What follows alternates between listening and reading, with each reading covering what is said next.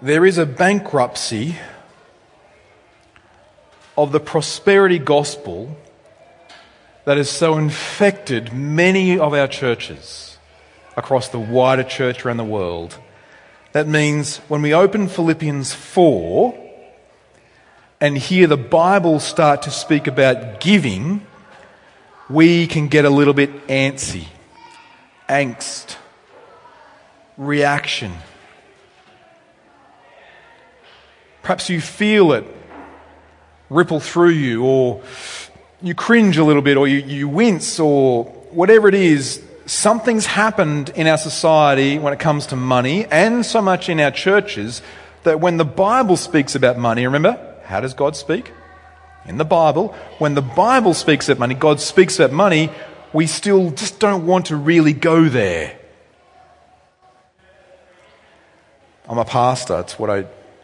It's my vocation, it's my calling, and I serve people as a pastor, as one of the elders of Reforming. And as the elders of Reforming, we can tell you, we care for people in much acute pain or circumstances, and people generally, men, I meet with a lot of men, are happy to talk about all sorts of things, struggles in all sorts of areas, but money is the one that's just hands off, isn't it? Just don't talk about that one. Why? I think because it's too close to the heart. It's perhaps closer to the heart than all the other things. We can talk about sexuality or addictions and all sorts of struggles. Just don't talk about money. So friends, I know the times I live in. I talk with lots of people during the week from our church and other churches. I have coffee with pastors from other churches during the week, regularly. And I know that the prosperity gospel, which is not a gospel, by the way, but let's just call it that for the sake of understanding what we're talking about, that has led to the topic of money in church being misused. So with that as our context, let's read Philippians 4. Philippians 4, I'm going to read actually from verse 10. It was last week's passage because that's context for understanding money today. It's context for understanding the topic of our sermon, which is on joyful generosity. Philippians 4 verse 10. Paul writes, as he finishes this letter to the church, I rejoiced in the Lord greatly that now at length you have revived your concern for me. You were indeed concerned for me, but you had no opportunity. Not that I'm speaking of being in need, for I have learned in whatever situation I am to be content. I know how to be brought low, and I know how to abound. In any and every circumstance, I have learned the secret of facing plenty and hunger, abundance and need. I can do all things through him who strengthens me. Yet, it was kind of you to share my trouble. And you Philippians yourselves know that in the beginning of the gospel, when I left Macedonia, no church entered into partnership with me in giving and receiving except you only. Even in Thessalonica, you sent me help for my needs once and again. Not that I seek the gift, but I seek the fruit that increases to your credit. I have received full payment and more. I am well supplied, having received from Epaphroditus the gifts you sent, a fragrant offering, a sacrifice, acceptable and pleasing to God. And my God will supply every need of yours according to his glory, his riches and glory in Christ Jesus. To our God and Father be glory forever and ever.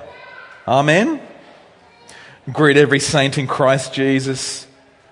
The brothers who are with me greet you. All the saints greet you, especially those of Caesar's household. The grace of the Lord Jesus Christ be with your spirit. I know the times I live in, friends. The topic of money in church has led to much misuse. You've probably seen this and you're probably wounded by it. we've had people come to our church, new to our church, from other contexts, and usually people that are new to our church, maybe this has been your experience, come to a reforming church and go, wow, this church is wonderful. And I always get a little bit nervous. And I say, well, just give us some time, get to know us. We're not perfect. I am not perfect. I'm not wonderful. Let me tell you about someone who is. His name is Jesus Christ, to be sure. But I'm not wonderful. And our church has got problems because, at the very least, Russ is the pastor. But sometimes people come to our church and they say, I love how you don't talk about money, or I love you're not in a kind of that prosperity gospel, which is true, and we find it so distasteful. But the prosperity gospel also has other names, and it kind of cloaks and hides and moves in other ways in our society and even in amongst our churches. It could be the health gospel. You just pray and you will be healed. And if you're not healed, you didn't have enough faith. I was in the hospital room of one of our members years ago, and you probably know who this is because we're not old as a church, and I got a phone call. I went to the waiting room. It was someone I didn't know, but my wife Amy knew this person, and this person was a pastor, and said, the reason this is happening is because you and your church and the family don't have enough faith. Now, if I had received that call, I would have been furious. For the sake of the family and the person and the dear sister who died half an hour later in that room. That is the health gospel. Which has no room, by the way, for the New Testament vision of actually what life is like for Christians, which includes suffering, which includes sorrow, which includes trials of various kinds. And by the way, how do we know that? Because it includes the cross. We don't worship a God who comes in and says, here's the couch I'm going to sit on. We worship the God who comes into the world and says, here's the cross I'm going to die on. But the health gospel has so invaded and infected our churches that Christians now assume, I become a Christian, my life is going to be comfortable. I seek comfort. And if I'm not comfortable, God doesn't love me. And I spend my time preaching to people who feel it. I feel it too. I feel suffering. I've had suffering. If you've been around us for the last couple of years, you know this. But I know also that God loves me, even as I suffer. Perhaps you've seen the prosperity gospel in the happiness gospel. Now, the scriptures speak of us being happy, being content.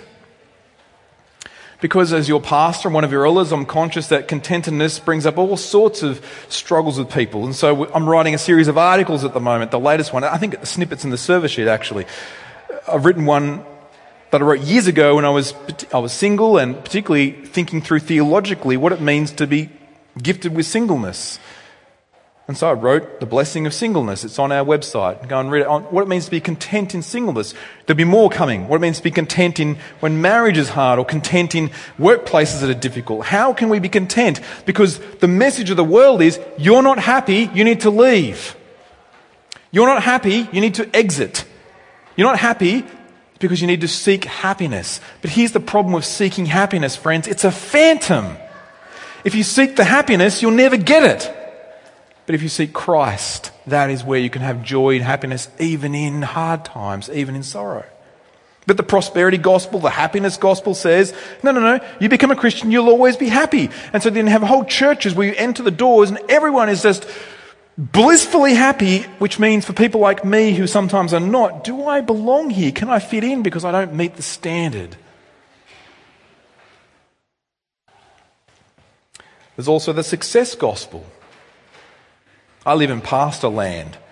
You may say, what's pastor land like? Before I was a pastor, I used to think pastor land was like the place where you open the gates and everyone's just constantly happy and content and satisfied. As I get to know pastors, it's not true. When I was in agriculture, briefly, you may not know or know, but I grew up on a farm. It's a running joke around here. I used to think I'd go to conferences right for farmers. Conferences for farmers look like this. Bunch of farmers in the room. Yes, there's seminars, but what do farmers do over the morning tea? What do we talk about? What do we ask each other? How many acres you got? What you running up there? Constantly comparing, right? And I used to think, you know what, I'm so looking forward to being a minister of the gospel because we'll never compare like that. What do pastors do when they go to conferences? What do they ask? What do they say? Oh, how many people you got? It's ridiculous and crazy and sometimes a little bit, I can't stomach it. We talk in numbers and success rather than names and people. The success gospel is just prosperity gospel for pastors. It's the kingdom building gospel. You may have heard of it. There's nothing wrong with kingdom building, but what happens is, tempting for churches is we do this. We say we're going to build the kingdom, but what that becomes code for is build the pastor's ego and empire in his name for what I'm going to do. And I'm going to have my brand, and I'm going to plant this church over here. It's got exactly the same branding, exactly the same everything, and it's all attributed to my name, and we're going to be across the country, and we're going to do all these things, wonderful things. Just watch out for a pastor's ego wrapped up in that. Watch out for the pastor who has to be broadcast into the other churches, who has to be in control, who has to be the brand and everything is about him. When a pastor in America failed cataclysmically, Mark Driscoll said, you don't understand, Mars Hill, the brand is me. And that's a public thing on public record, it's on a podcast, and many of you will listen to it. But that's the problem when pastors become prosperity gospel. Even if you want to call yourself reformed and evangelical, if you become prosperity, you make it about me. But this isn't my church, it's Christ's church. It belongs to him. The prosperity gospel invades and infects all sorts of things in our hearts. And ultimately, what's it about? Me. And how do we convince people to be generous? Make it about you having more too. More health, more success, more something. Philippians 4 speaks in the face of that. The gospel is never about prosperity for its preachers and churches. And it's always about partnership from the beginning. Not prosperity, but partnership. That's the word Paul uses a few times in Philippians. And it's a partnership for a joyful community that has as a heartbeat a joyful generosity. This is the last in our series in Philippians, as I said. In the next few weeks, the Board of Management, we've got our annual congregational meeting, and we're going to be looking at our budget.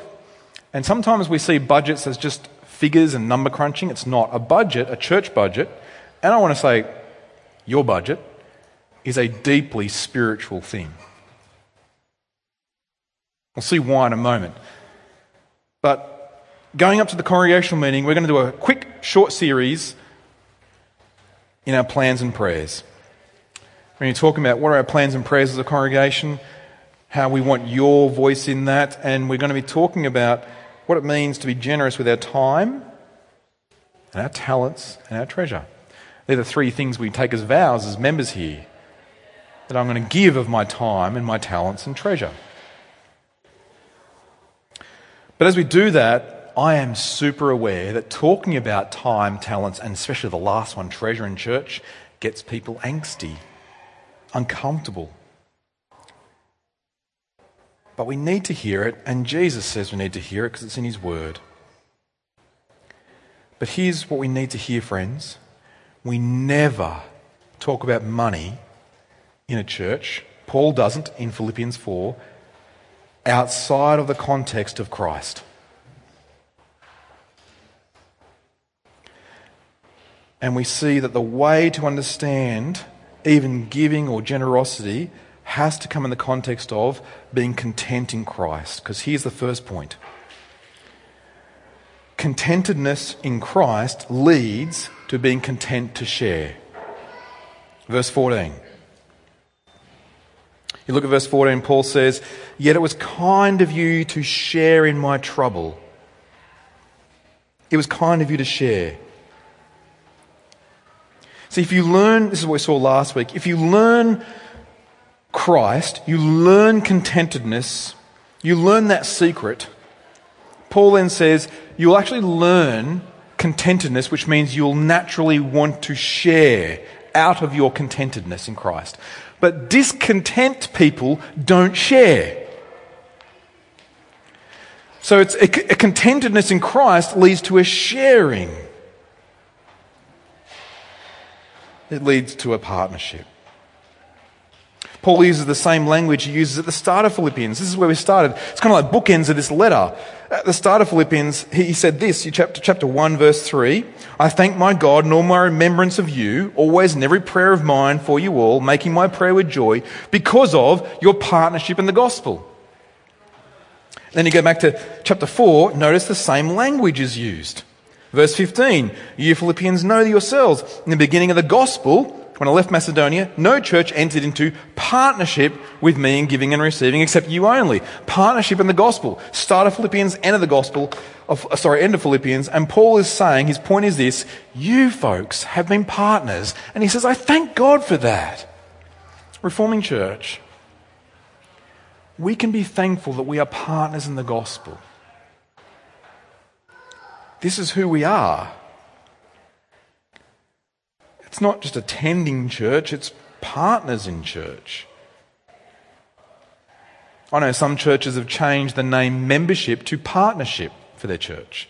Now we haven't, because the Bible speaks about being members of one another in Romans. But notice this for Paul, it's a partnership. Now your Bible might have a footnote for the word share in verse 14, yet it was kind of you to share my trouble. The Bible, you might have a footnote, or it might say this. It could be translated as fellowship in my trouble. It was kind of you to fellowship in my trouble, to be friends with me in this, to fellowship together. This language is sharing and fellowship is throughout Philippians. Philippians 1:7, that you are partakers with me of this grace. We need to see this. Sharing, giving, is not just giving and then seeing it and saying goodbye, and I don't know what happens with that money. It's giving and sharing for the sake of gospel ministry. And this sharing and giving is not just good for the receiver, it's also good for the giver. It's good for all, for the whole body, for the whole fellowship. It's kind of like what communism wants, but never gets. Now you're thinking, whoa, communism, where'd that come from? I'll tell you why. I've got friends who like a little bit of socialism, or perhaps they like communism. It doesn't take very much to read on communism as a philosophy or read it historically to see communism, ironically enough, ends in the very opposite of what it wants or seeks to achieve. Have you noticed this? So you've got communism's over here, right? That's your left. Let's do that. Communism's here. Fascism's over here. Fascism, communists go, oh, we don't like fascism, dictators. We don't like dictators. We like to be all equal, so we're going to be communists. What happens with communism every single time? What do you get at the top? Dictators. It always ends in a dictatorship.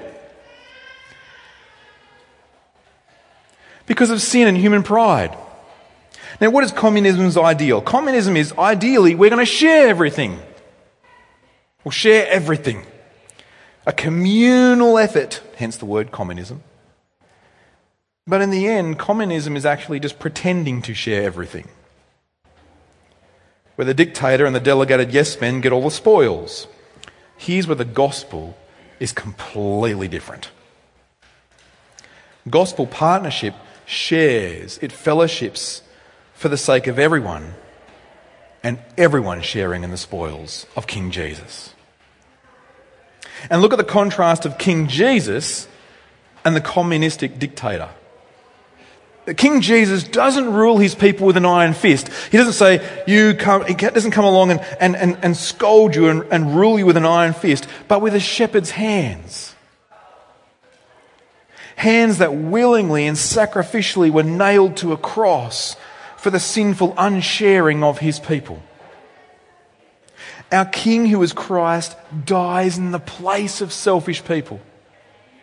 He shared his life, he fellowshiped with us in the Word made flesh, and then he died in the flesh to free us from sin and death. And so Paul says, you Philippians know. You know this. I thank God for this because you get Jesus. The gospel has changed them. Paul even then subtly compares the Philippians to the Corinthians. We read that cross-reference passage. We always have a cross-reference passage, usually Old Testament, that shows and lights up the New Testament, how it's all one God's coherent word. Did you notice this in 2 Corinthians? What does Paul do in 2 Corinthians 8? He writes to the church at Corinth, and he says in 2 Corinthians 8 this. He says, hey Corinthians, look, I know you're in a big church, right? So the Corinthian church is kind of like the mega church of the region. You're the big church, you've got all the gifts, all the people. Hey, you've got a huge pastoral team, big staff team. You've got all the resources in the world, right? Here's what's interesting, Corinthians. You're a big, wealthy church. Mega church, planting churches everywhere, brand name going out. You got some problems, but you're a big church. It's the Philippian church, the small church. In poverty, give much. And you guys, I just noticed you don't give that much. Now, he's not scolding them, he's just pointing it out. So when he says the Philippians, he says this. You notice as we saw this. He says in verse 15, you Philippians yourselves know this. In the beginning of the gospel, when I left Macedonia, no church entered into partnership with me in giving and receiving except you only. That's why Paul writes to the Corinthians, which we use in our season at the moment every week. Hey, Corinthians, know this. He who is rich in every way gave himself up so that you could be rich spiritually in every way. Corinthians, do you get it? It's possible to have little and give out of your little and be generous. It's also possible, therefore, to have much and give out of much. It won't ruin you. In fact, Paul's point is, second point, it'll grow you. Everyone wants to grow as a person these days, don't they? Whether you want to grow by being an American Ninja warrior, learn Krav Maga yourself, get fit, do park runs, read more books, or just blogs. Perhaps you want to grow by learning a new language or learning how to cook a special meal. Paul's point is, if you want to grow as a human being, truly grow like the best human being who's ever walked this planet. Grow like Jesus. And how do you grow like Jesus? If you look at Jesus' character, who he is and how he gives himself up on the cross, grow in your generosity. You actually grow as you grow in generosity. You grow as a human you're meant to grow in. Adam and Eve in the Garden of Eden, generous in their stewardship. Sin comes in, what do? They flee from one another and they flee from God. They become selfish and turn in on themselves. That's what sin does to us, and we don't grow. But to grow is to grow in your generosity with your time and your talents and your treasure towards others. Because you grow like Jesus. Paul says this in verse 17. He says, not that I seek the gift. Friends, this is not about the gift. Not that I seek the gift, but I seek the fruit that increases to your credit. I seek the fruit that increases to your credit. Your Bible might have another footnote. It might say, I seek the profit that accrues to your account. I seek for your good, your growth, is what Paul's saying. Now let's be clear on this. Paul is not saying, if you give more, you will get more. That's prosperity gospel. He's not saying that. He's saying this. If you give more, you'll grow more like Jesus. If you grow in generosity, you will grow more like Jesus.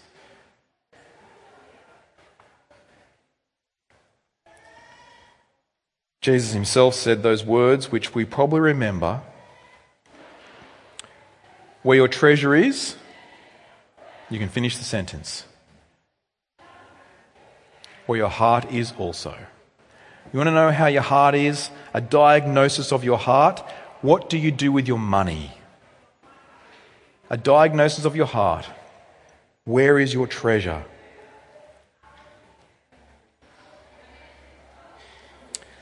And Paul has a prayer in Philippians 1 that he's praying for the Philippian church, and we pray for us.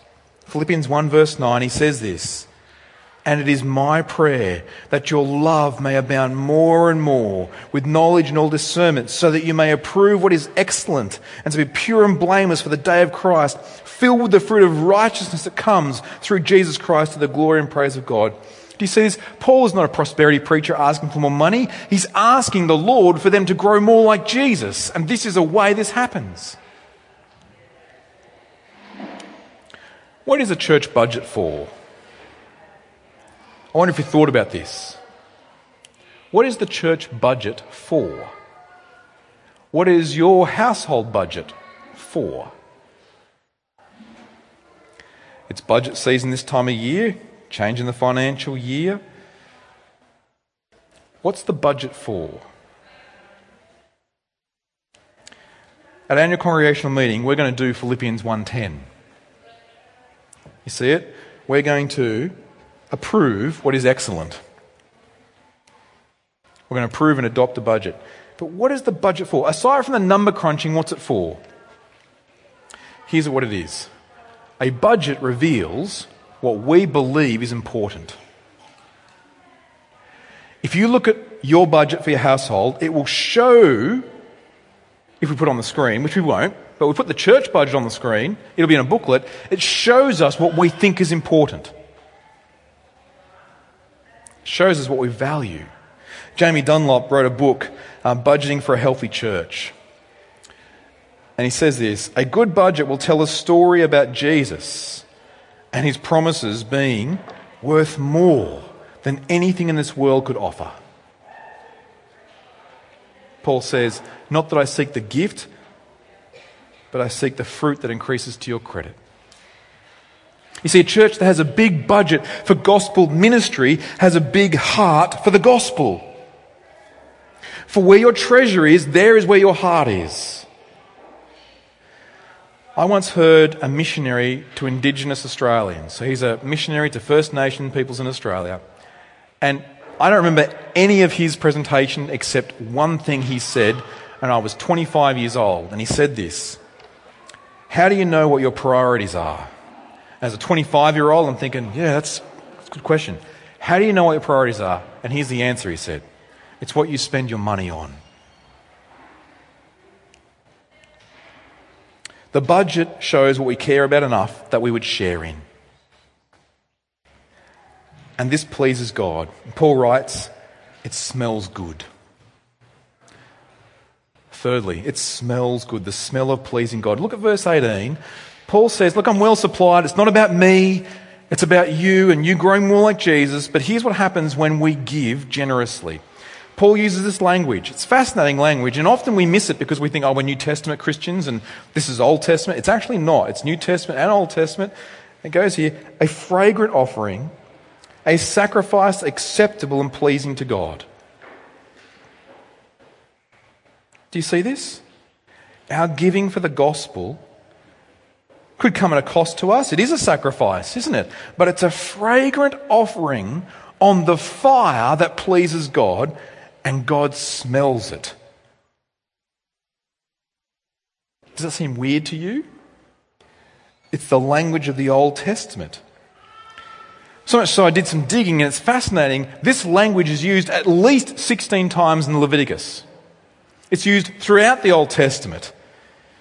For example, in Exodus we read, "And they burn the whole ram on the altar. It is a burnt offering to the Lord. It is a pleasing aroma, a food offering to the Lord." What's this all about? It's not actually about the smell so much. It's what the smell represents. In a sacrificial offering, the smell represents to God sin has been atoned for. There has been a substitute, a sacrifice, and sin is atoned for. And then, surprise, surprise, Christians, the language is picked up in the New Testament. And we read in Ephesians 5 verse 2, "Walk in love, as Christ loved us and gave himself up for us, a fragrant offering and sacrifice to God." Christ is that fragrant offering. So for us, what does that mean for our gospel giving? It means when we are content in Christ, to share. When we grow more like Jesus as we share, it's like the smell of onions on the barbecue. It smells good. The joyful generosity of a joyful community has a smell, a fragrance offering, and it pleases God. And friends, as we grow this way, we grow with confidence that God will supply every need.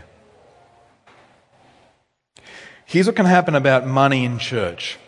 I've been serving in churches for about 25 years now, like this. And here's what happens with money in church, is churches don't want to talk about money. So the other extreme is we don't do prosperity gospel, but we do Presbyterian, right? And what that means is we just don't talk about it because we know it makes people uncomfortable. We don't talk about it at all, until the board of management meets. We have elders. So the elders don't touch any financial handling. We have a separate group for that. So there's the elders, shepherd the flock. Board of management, manage facilities and finances. Board of management have monthly meetings. We don't talk about money until there's a monthly meeting. And the board of management says, interestingly enough, we're going backwards. And so what churches do is they go, and they go, who's going to say something? Well, the pastor needs to say something. So they put up a graph, perhaps in the service sheet or on the screen, and go, it's going to be tight, a bit hard, just to, if you haven't started giving, or could you perhaps think about it? We do that and we feel very uncomfortable. Point is this, we don't talk about it until it's an emergency. And then sometimes the giving increases and let's just not talk about it again for a while. That is the wrong approach to money as well. Treating money like it's an emergency thing, it's a number crunching on a budget only, rather than actually seeing it's a deeply spiritual thing to us to consider. It's actually about where we are with Jesus.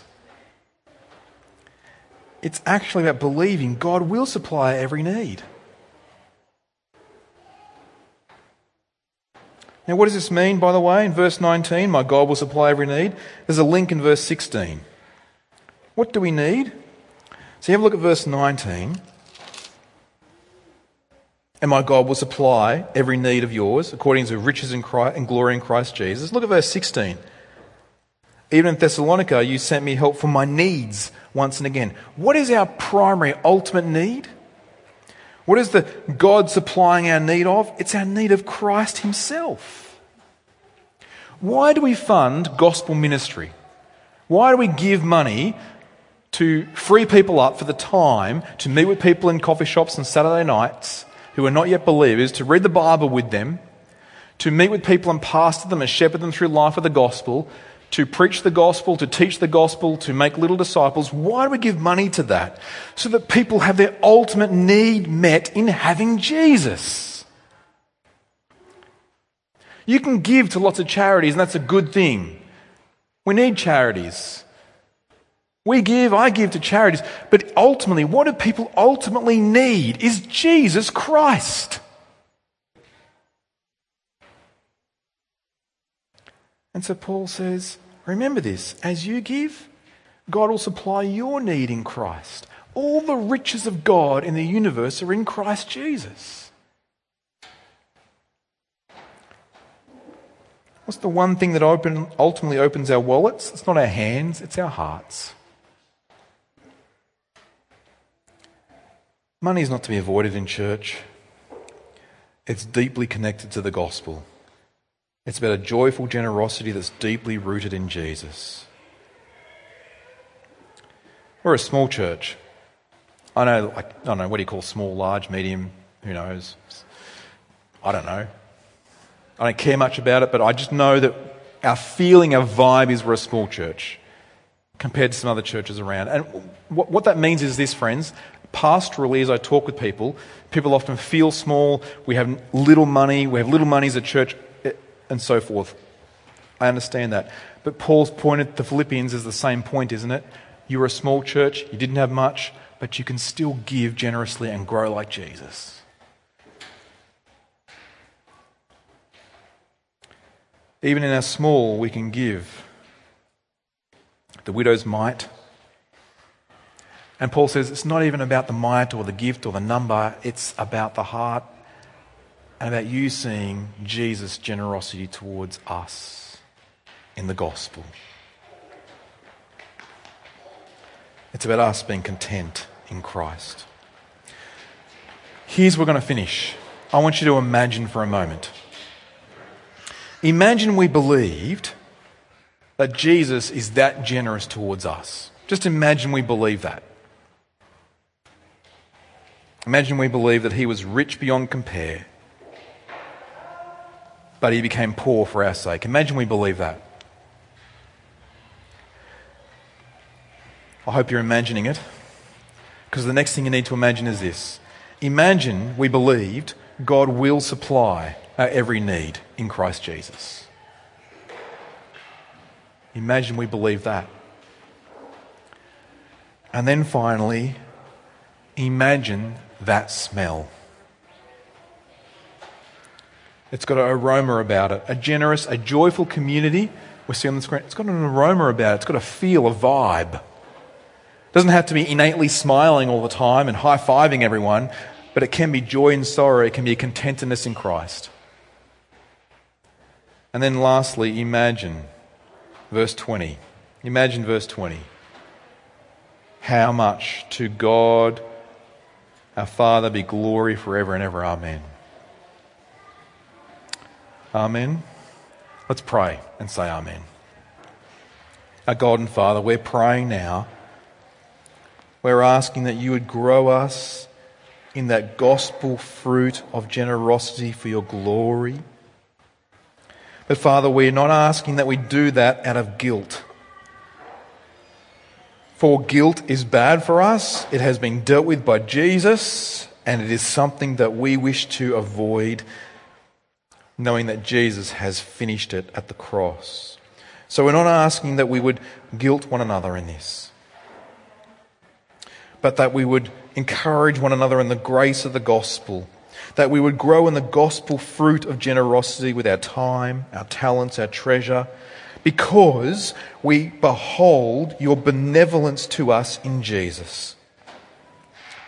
That we would look into the kindness of Christ, and seeing him would be joyfully generous.